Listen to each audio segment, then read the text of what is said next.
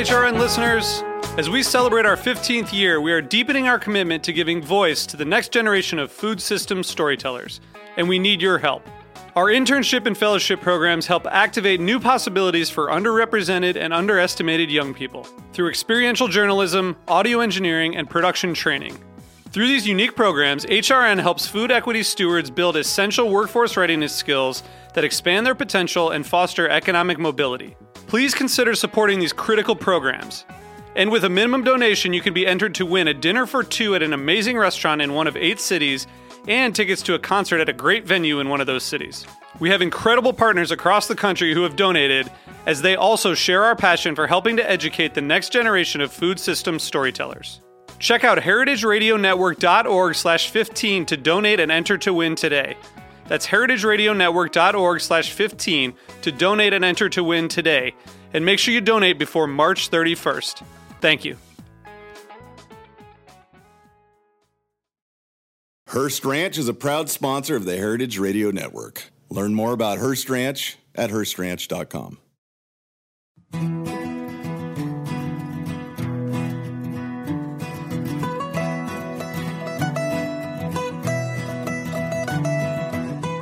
Thanks for joining us for this episode of Eat Your Heartland Out with me, your host and tour guide, Capri Cafaro. On our show this hour, we're highlighting the culinary diversity of the Midwest. As we've discussed a lot on this program, the Midwest is not ethnically homogeneous. As a matter of fact, it's quite the opposite. And today's guests reflect the diverse population and palate of the Heartland. We speak to Jackie Navarrete, the manager of Mi Favorita Grocery, a family business catering to the needs of the Latino community and inspiring the greater Holland, Michigan area to share in enjoying the food that they serve. Johnny Rodriguez, the executive director of Latin Americans United for Progress in Holland, joins the conversation as well. But first, we welcome Jennifer Gunji Balustrade and Alex Santowski, founding partners of Suzu Japanese Bakery in Champaign, Illinois. Jennifer, you have an interesting backstory and one that leads directly to Suzu, this wonderful bakery, as I said, located in Champaign, Illinois, which I believe is a college town. So share a little bit with our audience about your background and how your road led to this bakery. I was actually born and raised in Champaign, Illinois, so I am a true townie, and ended up going to the University of Illinois and then kind of leaving and then coming back, and was teaching at the university. And also at that same time, my mother, who was one of the originators of a organization on campus at the University of Illinois, the Japan House, was the director at the time, and she opened up a new Japan House, even though Japan House was a part of our campus since the mid 60s. And this new Japan House, she had invited me to come and teach there and share Japanese aesthetic practices. And I've always also studied the Japanese way of tea, which is central to that of Japan House. And that's where really kind of the heart and soul of Suzu's kind of came to life also. But I taught under her and worked with her for many years, and then she retired about 11 years ago. And then since then, I've taken over and as director. And one of the things that I wanted to do was expand our audience and interest in Japanese culture. And I think that food is the way to do it. I'm a food lover, especially of Japanese foods. And every summer of my life since I was a baby, I would go to Japan and stay for the entire summer with my grandparents and enjoy Japanese cuisine on all levels. And one of the things that I thought was sorely missing in our community was some authentic Japanese wagashi, which is Japanese sweets, and then also Japanese baked goods, because they're quite unique to that of the Japanese culture. And some of the flavor profiles that I thought was that could be introduced. And I feel like we live in a university town, as you stated, and we have a lot of really interesting individuals that have a strong and deep and sincere curiosity about culture in general. So we have been very fortunate to have that support of the community here in Champaign. Well, I can imagine university towns are definitely ripe for that sort of thing. But, it just to, again, to give a little bit more context, Japan House, as I think you pretty much described, it's kind of a cultural center. You are obviously, you're Japanese American. You draw from your own personal experiences, and your own culinary experiences. And that has obviously informed, sort of, the founding of Suzu. You mentioned specific flavor profiles and ingredients. And I know you're not the only one that is involved in this endeavor. So, I know we have Alex with us, who is one of the head bakers and partners. I want to bring Alex in. And Alex, maybe you can share, a bit about how you came to the table, literally and figuratively, and how long you've been associated with Suzu. Yes. So yeah, my mother actually was teaching in Florida at the time, and she got a job at the university when she was pregnant with me. So she moved here to start teaching graphic design and new media at the time. I was born, and then have kind of just been here ever since, also in So we Champaign. have two townies. So we have two Yes. townies Yeah. sharing the culture of Japanese sweets. What's the word again? Wagashi.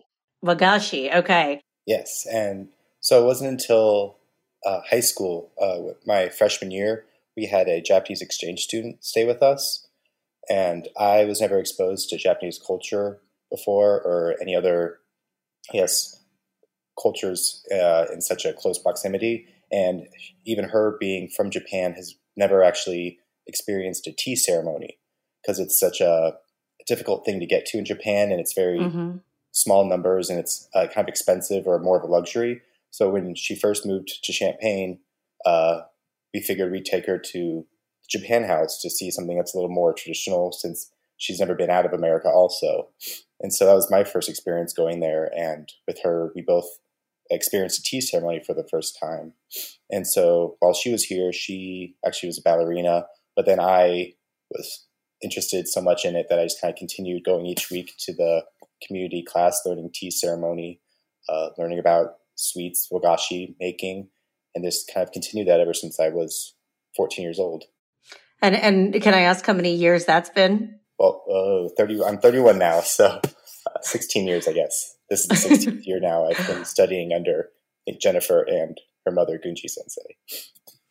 Well, that's it sounds like an incredible place, and I can't believe that there's that opportunity to learn these not these traditional ways of making pastries as well as the tea ceremony. I mean, that has to be an incredible resource, for a community to have such a diverse and unique, cultural outlet for them. So, I mean, you got very lucky, Alex, that you had an interest in one that you were also able to nurture because of the resource of the Japan House. So fast forward from, I guess, 16 years or maybe a little bit less, Suzu comes to be. Jennifer, how did Suzu actually, plant its roots? We know kind of where the inspiration came from, but when did it start and how did it start?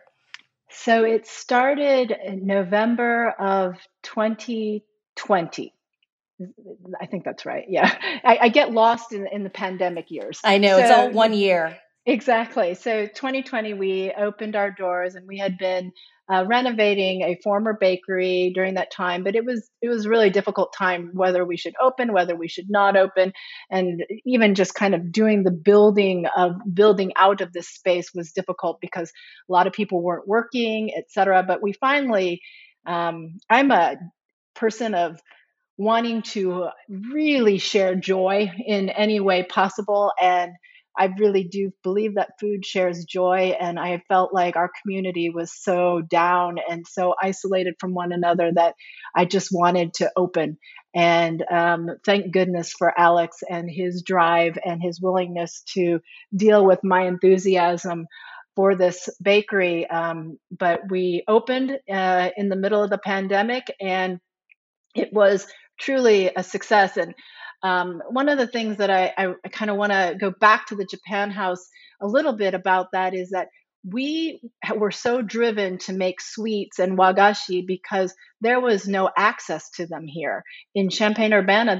You couldn't go to a traditional Japanese sweet store and get these sweets. And in tea ceremony, you always consume wagashi or a Japanese sweet prior to drinking tea. And it's a critical component because it's the harmonization of the flavor of something sweet with that of the bitterness of matcha.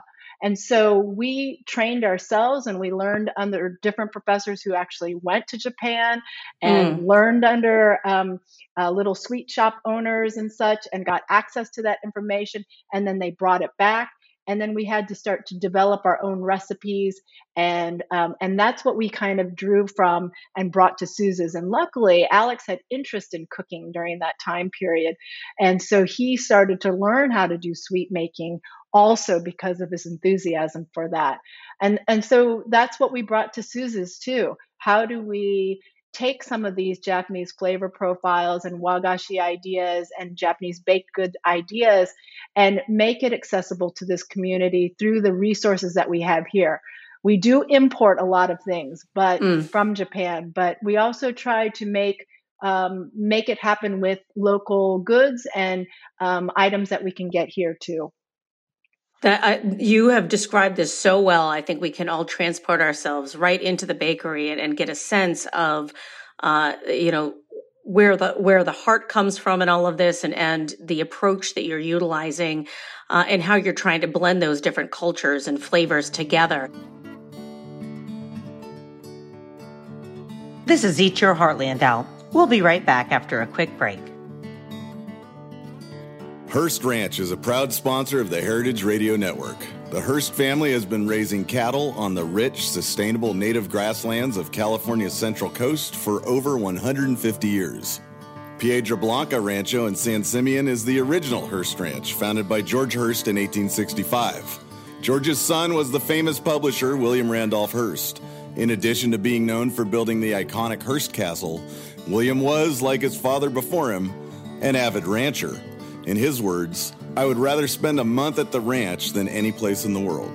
Thanks to one of the largest land conservation easements in California history, a joint effort with the California Rangeland Trust, the American Land Conservancy, and the state of California, the working landscape at Hearst Ranch will be preserved forever. Learn more about Hearst Ranch at HearstRanch.com. Welcome back to Eat Your Heartland Out. This hour, we're spotlighting diverse flavors of the Midwest. We've been speaking with the founders of Suzu, a Japanese bakery in Champaign, Illinois. Let's welcome them back. Alex, give us some examples of the type of things that you make, and really, the more descriptive, the better. I always say this is radio, so we want to be able to imagine and smell and taste it, even though we can't do any of that. So I know a lot of traditional Japanese desserts and sweets might be a little foreign to people in the Midwest. Like, people still don't know what mochi is or matcha, which is the fine ground green tea. So sometimes those ingredients, I think, throw people off when they don't understand or don't recognize any of the names. So one of the first things I worked on was a miso brownie. That was because, especially in the Midwest, that's a very standard thing. Everyone knows what a brownie is. But in Japan, they don't have brownies. They don't make pies. There's the things that are very common here, they don't do right now. It's a very strong French and European influence with their desserts. So I knew, like, everyone would know what a brownie is. You know the flavor of that. And then by adding miso instead of salt, or typically like salted caramel or anything, you have that extra flavor, that richness of the miso, depending on which type you use, a white miso or red miso. And then mixing that in with the chocolate, it becomes savory, but still very sweet, and you're wanting it as a dessert. So it's not salty at all. Like, it's not a savory dish, but you get that little mix of Japanese flavor in with something you already know, so it's more recognizable. Sure. I'm curious, what is the difference between red miso and white miso? So it's very subtle. Color-wise, of course, it gets a little darker if you're ever making soup with it. But white miso is actually, there's less salt in it. It becomes a little sweeter, and it's a mild flavor where, like, as you get darker into miso flavors, it becomes, just rich. Like, I don't want to say earthier, but there's just like a stronger flavor to it, a little more fermented. So cooking, we try to stay mostly with the white misos, just because they don't overpower anything or any flavors too much. But chocolate's nice because it's kind of hard to overpower that, even with the miso. And so I know our blondies, that's where the miso flavor comes out a lot more. And once it's mixed in, it almost tastes like a kind of a nicely caramelized caramel, like a really dark flavored caramel, without having to actually add any caramel. Miso flavor comes out a lot more. I bet. And once it's mixed in, it almost tastes like a kind of a nicely caramelized caramel, like a really dark flavored caramel, without having to actually add any caramel or anything. Yeah, it sounds like it could taste a bit like a salted caramel or maybe even a chocolate covered pretzel. When you talk about the miso brownie, that sweet and savory is definitely I think captured. I want to bring Jennifer back in for a second because I recall when we had a chance to speak prior to this interview, you mentioned how a lot of Japanese menus are seasonally based, and that at Suzu you try to also follow the Japanese calendar as far as what you bring into the different baked goods contingent upon the season. What are some examples of how that functions and how you are able to change your menu with the seasons, and how, frankly, that mirrors, maybe the more traditional Japanese seasonal cuisines? Yes, I mean, Japanese food is very much so focused on seasonality. And so if you go to Japan and you go to a particular restaurant, and it's fall, that's the menu that you get because that's what they can get in their hands. It's the type of fish that they can get. It's the type of vegetables that they can get. And then in wintertime, it changes in the spring and summer. So it's always a rotational menu when you go to some of these specialty restaurants and such. And so I wanted to try to follow that because in tea sweets, we do the same thing in wagashi making. We try to make it as seasonal as possible. One of the rules of tea is to reflect the seasons. And we have to think about that in everything that we do, from the tea equipment that we select to the images that might be on the bowl to our kimonos, and then definitely to the sweets that we serve. And so I wanted to bring that to Suzu's also. And so we opened in November. And so one of the things that we brought to the table was kabocha, which is a Japanese pumpkin squash. And we utilized that. And it seemed very appropriate for the Midwest too, because people are accustomed to pumpkin and that kind of idea for Thanksgiving time and such, and just kind of up the tail end of Halloween maybe. And so that was actually a really huge success. And that kind of encouraged me to think that, oh, we can do this and we can try to be seasonal as possible. However, there are some disparities, right, in terms of what we can get and what's readily available here in Illinois versus what is seasonal in Japan. So we had to kind of straddle that a little bit. But something that was really wildly successful, which I was surprised by but loved, was that in March, April, we started to introduce cherry blossom season. And so cherry blossom doesn't mean like the typical Midwest cherry, but more so we were using cherry blossom tree leaves that are pickled or salted, and you use them in sweet making, typically to wrap a mochi or something like that. So you, again, like Alex was saying, that balance between sweet and savory. It's not over the top pickled, but it has this kind of just nice light saltiness that actually heightens the sweetness of whatever you're consuming. But Alex actually was the one that developed the cherry cherry blossom cake, that the roll cake that was hugely successful. And I think that people are aching for it to come back this spring. Alex, do you want to talk a little bit more about that particular recipe? Well, cherry blossom leaves were like one of the first things I ever had as a wagashi, where it was something so different, where you're eating an entire leaf that's just wrapped around something. But I thought it was just so good because it's, again, that light, salty, not vinegary flavor. It's just kind of a preserved leaf around something so sweet.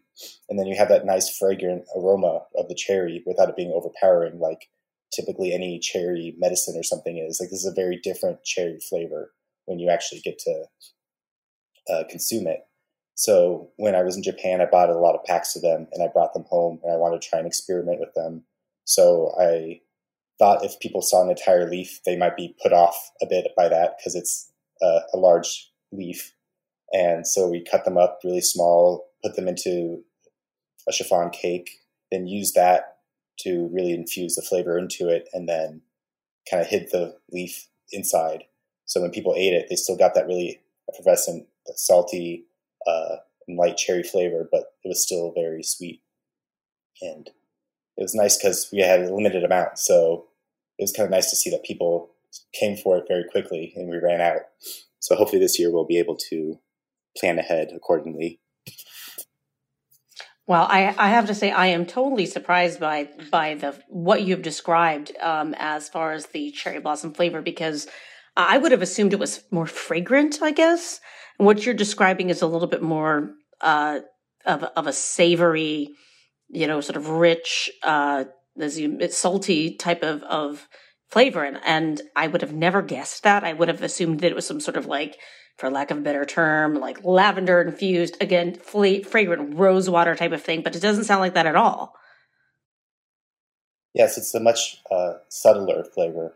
I know if you ever have like a cherry blossom tea, though, that kind of hits you in the nose a lot more, and you kind of get. And that really brings up a really good point, Alex. Like, one thing that we should note is that everything about Japanese sweets and confections and baked goods they're a lot less sweet. We keep using the word sweet because that's the best translation for Japanese wagashi, but it is not the same sugar level or the sweetness level sometimes, where I say that my teeth feel itchy when I'm eating something too sweet. But Japanese sweets are very mild in flavor and fragrance. And so that's when he was bringing that up, and you were bringing that up, Capri. It's so interesting because we try not to add a lot of fragrant elements to our foods, because if we go back to the rules of tea, if you have something that's overly powerful in smell, it overtakes what you're trying to do with the tea. So there's always this really fine balance of what is sweet and how can we heighten that sweetness with a little bit of salt, something salty, and then keep the smell of the fragrance as minimal as possible, so that we're really eating it because of the texture and here we go again, the sweetness of it, so that you're really picking up on all of the small nuances. Another really good example of this is the red bean. So we use red bean paste. I was actually going to ask about red bean. You literally took that out of my head. That's a really critical ingredient in sweets, Japanese sweets, especially wagashi. And so it's kind of just the standard. And most people are not so excited, that are not familiar with it, to think, oh, I'm going to eat something sweet and it has red bean in it. They don't think of it as a sweet. But Alex makes a wonderful, what we call anko. So that's how it's the red bean paste is called anko. And he makes it a tsubuan, which is, he actually leaves kind of the skin on the bean a little bit, and so that there is a textural quality to it. Or you can completely eliminate the skin and make it very smooth. It really depends on the type of sweet that you're consuming. And that little difference of texture versus non-texture is what I'm talking about in terms of when I say texture. It's not like this is super crunchy and this is super soft. It's not that. It's all of the subtleties. And that's the wonderful thing about the Japanese cuisine, is that it's about you focusing and being mindful of all of the small details and enjoying those details, so that when you do eat something, you really do taste, oh, this is a fresh strawberry. And it's not being covered up by a lot of sugar or a lot of other things that I can just taste sweet, and I no longer can taste that this is a strawberry, or this is red bean, or this is a mochi, this is whatever it might be that we're sharing with the audience. It's really critical for that balance.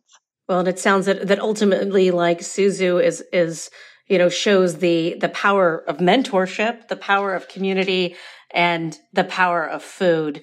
I really am pleased, both of you, Jennifer and Alex, for joining us today and for sharing the delicious story of Suzu with our audience.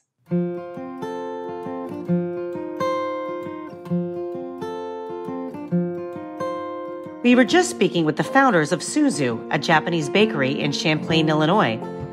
But now we welcome two guests from Holland, Michigan, to discuss the traditions of the Latino community in that region. Jackie Navarrete is the manager of Mi Favorita Grocery, and Johnny Rodriguez is the executive director of Latin Americans for Progress.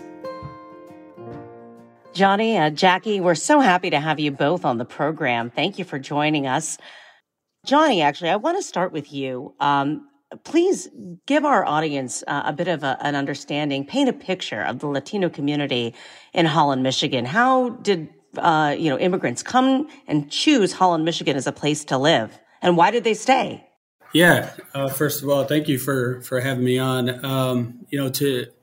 To learn more about the Latino community and the presence here in Holland, Michigan, we have to go back. And I think many people would be surprised to know that shortly after Holland was founded in 1847 by a pastor, a Dutch immigrant, A.C. Van Raalte, the Latino presence was followed up shortly after that, late 1800s, in the fields. There wasn't enough workers to work in the field. And, as early as 1923, there's newspaper articles about 3 carloads of Mexicans that came to Holland as migrant workers. So the wave of Latino immigration and presence began, as far as late 1800s, early 1920s. And, a lot of it was for work, looking for a better opportunity, an opportunity to advance and provide for families. Very much the same things that everybody wants, right? Great jobs, good home, good schools. So that is why they came. And in the 40s, really started to settle down with a program that was called the Bracero program. It was an agreement between the United States and Mexican governments that actually, allowed Mexican immigrants to come up to Holland, Michigan for work, an emergency program. And then continuing on there, the Latinos started to stay.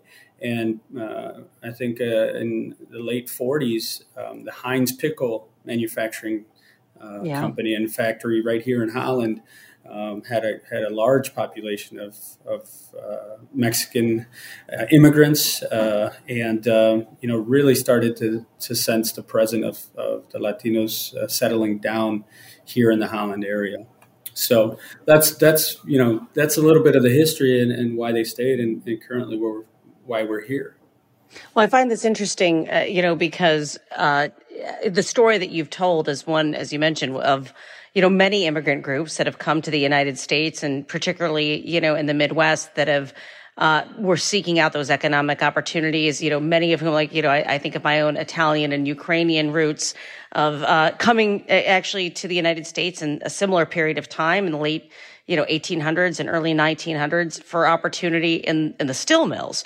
But the story that you're telling is actually much more connected to the food we eat and what gets put on our table, and the very important and integral role that Latino immigrants play in doing just that, not just in Holland, Michigan, but certainly we recognize all across the United States. You just talked about the fields, blueberries, strawberries, those sort of things, and then Heinz food as well. So what does the community look like now? When you fast forward, you talk about the 1940s, people planting down roots, kind of transitioning, or at least some of the community, on the factory floor, so to speak, and at Heinz. But let's fast forward now into the 21st century. What does the Latino community look like now in Holland, Michigan? Yeah, it's very interesting. When we look at the numbers nationally, Latinos make up roughly around 19%. But right here in Ottawa County, in the city of Holland, in West Michigan, Latinos make up almost 30% of the population just in this city. And it's really interesting to have this pocket of Latino presence in a county that's not very diverse outside of the Holland area. And we're continuing to grow. We're projected to grow over the next 5 years. And you're exactly right. It's not only Mexican immigrants, Mexican Americans, Tejanos, Chicanos. We're seeing a growth in Puerto Rican population, Cuban, Salvadorian, Colombian, really just many nationalities in the Latino population that is very wide. Yeah, well, and so I want to bring in actually Jackie to tell us, Jackie, about your experience, your family. Your family, I understand, owns and operates a grocery called Mi Favorita, and in Holland. And as Johnny just said, I mean, there's a significant Latino population there.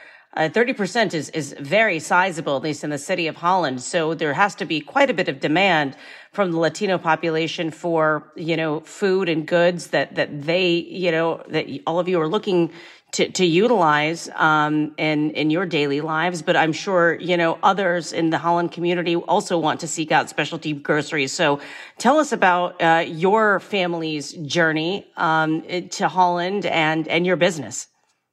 Yeah, of course. First off, thank you for having me. Mi Favorita was actually established in 1995 by our grandfather, Juan Navarrete, who was also immigrated here from Mexico, seeking a better life and a better opportunity. In the store, we've definitely grown a lot throughout the years. I think as more and more Latinos come into the community, we see an increase in demand. We also have food. So it's actually, it's really interesting to see how everything has changed, because we not only attract the Hispanic community, but we also attract all types of nationalities. Mm-hmm. I mean, people want to try food, and they want to try the different types of varieties, or even make their own things, and we have a lot of those products, to be able to make stuff from home or try new recipes. We have an on-demand kitchen that has, like tacos, tortas, stuff like that. And everyone's interested. Everybody, I think it's because, it's the community it's small, but yet it's got a very good diversity to where it's interesting. Like Johnny was saying, there's more Cubans coming, there's more people from Colombia, there's people from Puerto Rico, Nicaragua is, so it's pretty cool. Yeah, I mean, it sounds like it. I mean, I love to hear stories about how, people from all walks of life and all nationalities and backgrounds are coming to, check out what you have to sell. And it's not just necessarily the Latino community. Again, I always draw upon, my Italian heritage, and the place I come from in Ohio is very, very heavily populated with Italian Americans. And so there's all kinds of specialty groceries, but everybody goes because they, it becomes part of people's, diets and things they look forward to, even if that's not their cultural heritage. It's something that they can appreciate. And I think food is a way where people learn about other cultures as well. And so I'm sure that is the case, there in Holland, Michigan too. So what kind of things do you sell, both on sort of the I guess, ready food side as well as in the grocery? And then I have another follow-up question for you after you tell me a little bit about that. Yeah, so we were the first ethnic store in Holland, Michigan. When we first started out, we just sold products. We've got like tortillas, chips. The amount of inventory has grown to where we now have like dough to make empanadas. We have gandules. We have fresh produce. When it comes to ready-to-go food, we have our menu, which has tacos, tortas, burritos. But then my mom is always in the kitchen bringing something different out. So lately we've been having like homemade mole with mole sauce that's homemade. My mom is amazing at cooking along with the rest of the Oh, ladies wow. at the store. Costillas de res and the puerco con salsa, which is really good. It's kind of spicy, but So for people, people that aren't familiar with these things, can you describe what they are? Since it's radio, people can't hear, yeah. they can't see it, they can't smell it, they can't taste it, and they might not necessarily be familiar with the dishes that you're discussing. So give us a little bit more detail. Yeah, so we'll start really quick with one that gets questioned a lot, and it's a torta. I like to call it kind of like the Hispanic cheeseburger without the cheese sometimes. But it's this huge sandwich, and it comes loaded with beans, tomatoes, lettuce, aguacate, then your choice of meat, and some jalapenos to give it a little kick. Mole is actually a very traditional dish. It depends on the preference. It's usually made with chocolate, chile guajillo, and some chicken broth. Mm-hmm. It's got about 26 ingredients. That's just to name a few. Yikes! Yeah, it's a lot, but it's very good. It's pretty much the chicken comes drowned in it, and you just eat it with some rice. The costillas de puerco, they're pretty much in English. They're called short ribs, pork short ribs. Mm-hmm. And they're pretty much cooked to where they're nice and I don't want to say crunchy, but maybe a little bit tender. And then they make fresh salsa with some tomatillos, jalapenos, cebolla, and garlic, and they blend that up and throw it in, and it's pretty much you serve it with some rice, and the rice just soaks up the chili, and it's very good. Oh yeah, that sounds incredible. You mentioned your mom, and we said it's a family business. Your grandfather started it. Who in your family is working there? And how do you share your traditions with with your customers? Yeah, that's a really good question. So, currently working there is my parents. So my mother and my father, Irene and Mario Navarrete. Then it's me. I help them out. I'm like their secretary. I do all the other stuff. And then also we have my sister who has just started coming back on. The business keeps growing, and right now we're in demand of family. So my sister actually helps out too. I've got my kids actually that are starting to lend a hand to start getting into the business and learning, firsthand what work ethic is. Yeah. The community, we're a small business. The community knows exactly where to come. We sponsor local teams. We sponsor events. We're really involved with the community, especially with the Latinos. And we can pretty much, we're kind of like a resource when somebody, new people that come into the area.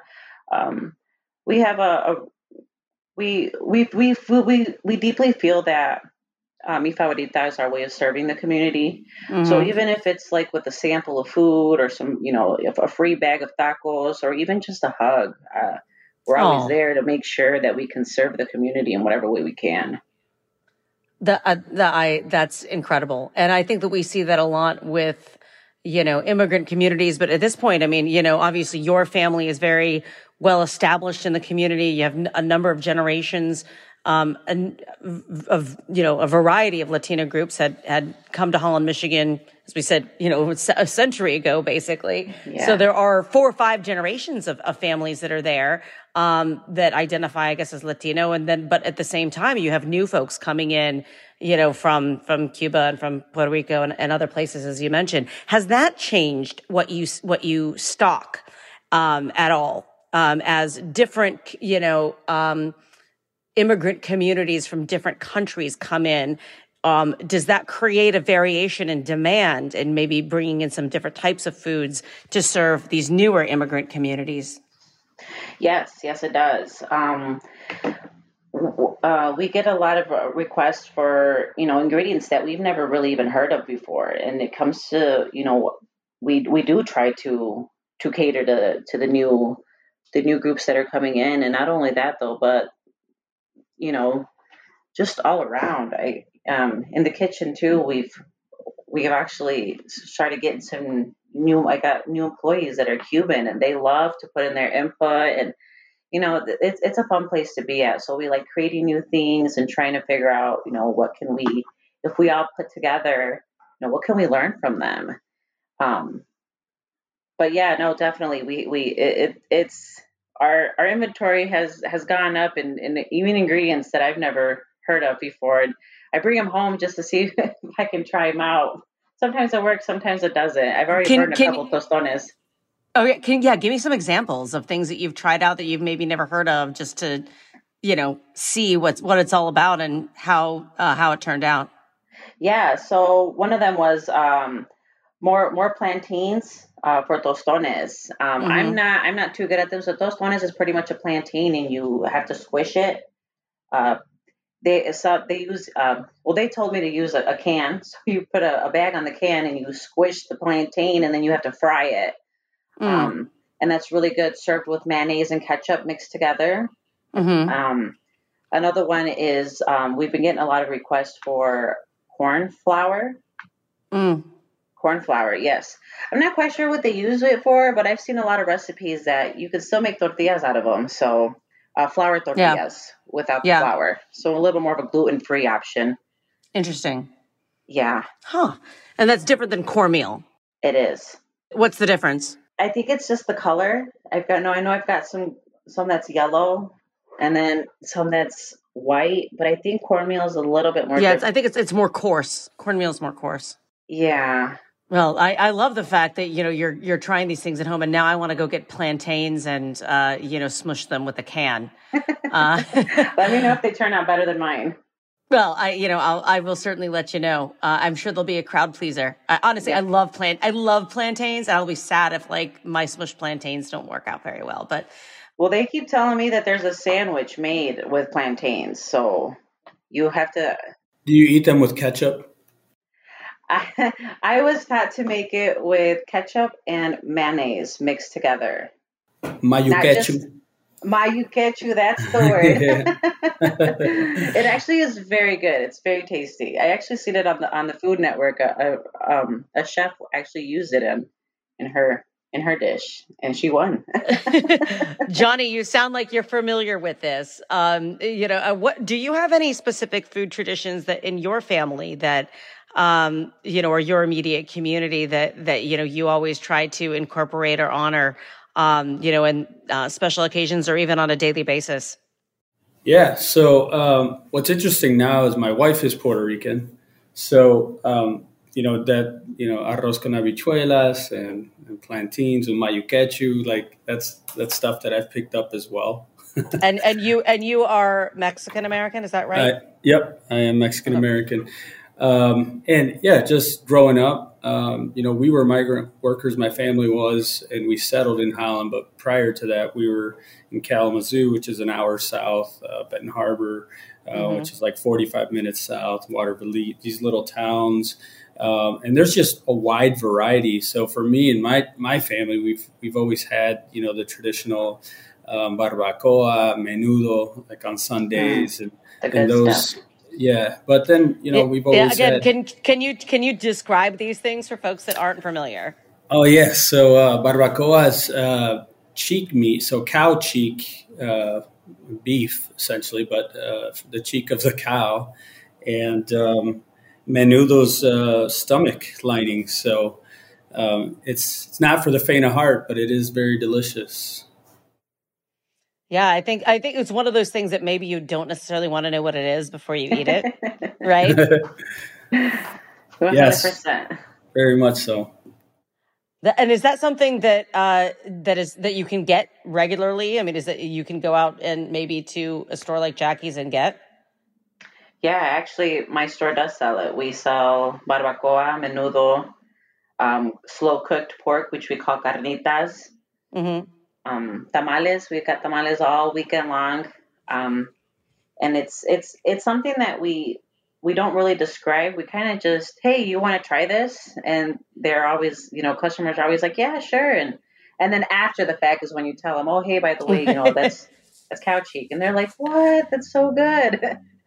Yeah, I've done some interviews with some folks. I had a conversation with two restaurateurs on an episode early on as we were doing the show from Columbus, actually, and it was a Peruvian and a Somali individual, and they had a restaurant together, and they sold both the Peruvian roasted chicken and all of that, and then camel.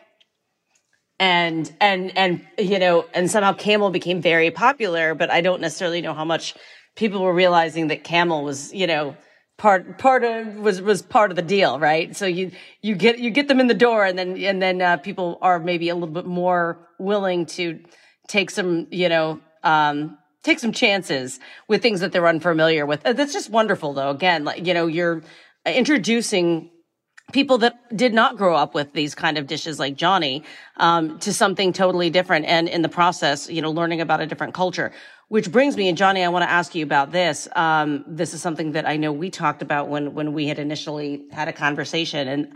And there's a festival in Holland, Michigan every year, right? And that brings out the community, but also celebrates the Latino, culture and heritage, right? Yeah, so actually the organization that I'm a part of puts on a fiesta every year. And we, due to COVID, have not been able to have that the last 2 years. So we're really excited to be bringing this back this year, July 9th, 2022. And it's going to be back in the heart of the neighborhoods, right in the city, downtown at the Holland Civic Center. But yeah, we have food trucks. Mi Favorita will be there. We also have other food trucks, other vendors that will be selling, tacos, mini cakes, fruta with tajín and chamoy, and so just different fruit vendors and the food of the Latino cultures. And then we will have music. And it was important to us that we had a wide variety of music and not just one nationality represented in terms of Latinos. So we have just different bands. We have some dancers as well that are just putting on the ballet folklorico. That's the event that La UP holds every year right here in Holland. Wow. And again, I'm glad that, and I'm not surprised, but it's wonderful to hear how inclusive the programming sounds like it's going to be. How many people come out for something like that? Yeah, historically, I think La UP's been around since the 1960s. And when I was growing up here in the 90s, at one point we had 20,000 people attend. My goodness. Yeah, so there's been some transition and change, and not quite as many. I think we're hoping at around 5,000. But again, the goal is to continue to grow it. And me leading the organization, I started just back in October of 2021, and that's definitely the vision for Fiesta in the future. And to your point, being inclusive to all Latino communities, so they feel like they're a part of it. That La UP is for them. But also, non-Latinos, which we have a farmers market going on right before our fiesta, and that was strategic to include the other communities that are around to partake into the fiesta.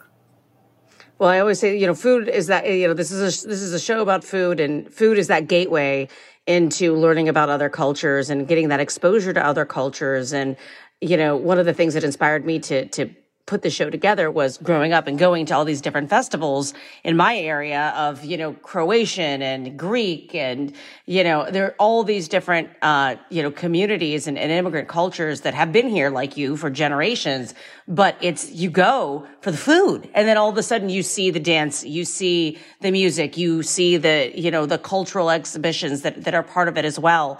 And then you end up, learning, about your neighbors in a way that you maybe wouldn't have otherwise had an opportunity, and it's because the food got you there. I'm really looking forward to hearing how the festival grows and how Mi Favorita grows as well as a business. Before I let both of you go, I want to just ask each of you, is there anything that you want our listeners to know about the community in Holland, Michigan that, maybe we didn't cover. We have, if there's anything you wanted to say to somebody that might want to come visit Holland, Michigan, and also enjoy, what the Latino community has built there, what would you want to tell them? Johnny, I'll start with you.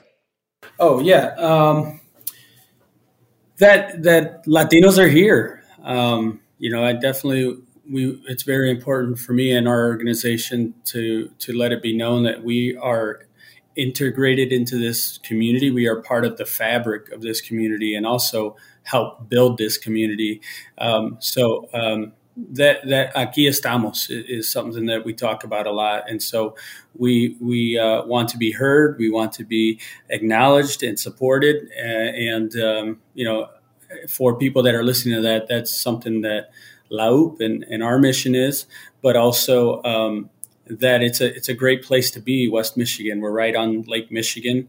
And there's a great deal of diversity right here in our city, not only Latinos, but the food is getting diverse, and Grand Rapids is not far away, and that's an even more populated, more diverse city as well. So it's a great place to be. Fantastic. Jackie, what would you like our audience to know? Yeah, I agree with Johnny. Estamos aquí, and we've got a lot of awesome things to come and check out. We've got the lakes, we've got sand dunes, we've got, even here in Holland, Michigan, there's tons to see, even walking distance. Mi Favorita is actually right down the road from the college, from Hope College campus. And then right on the other side of that is downtown Holland, which is, tons of shops, tons of snacks, even more different types of food to try. Even really close, I know that Heinz and Collins Park is right next to each other, and you can, just being right there, you can feel, the history, and the goodness of that Holland brings, and if you come in the summertime, you get even bonus because you can do a whole bunch of U-picks, and you get to try all the great fruit and veggies that that Michigan has to offer, which is really cool. We have a lot to do. I'm not gonna lie, I do love Holland and Michigan. Well, that you've definitely presented a really rich picture that I think everyone wishes and hopes they can taste one of these days. Jackie and Johnny, thank you both again for taking the time out to be with us here on Eat Your Heartland Out.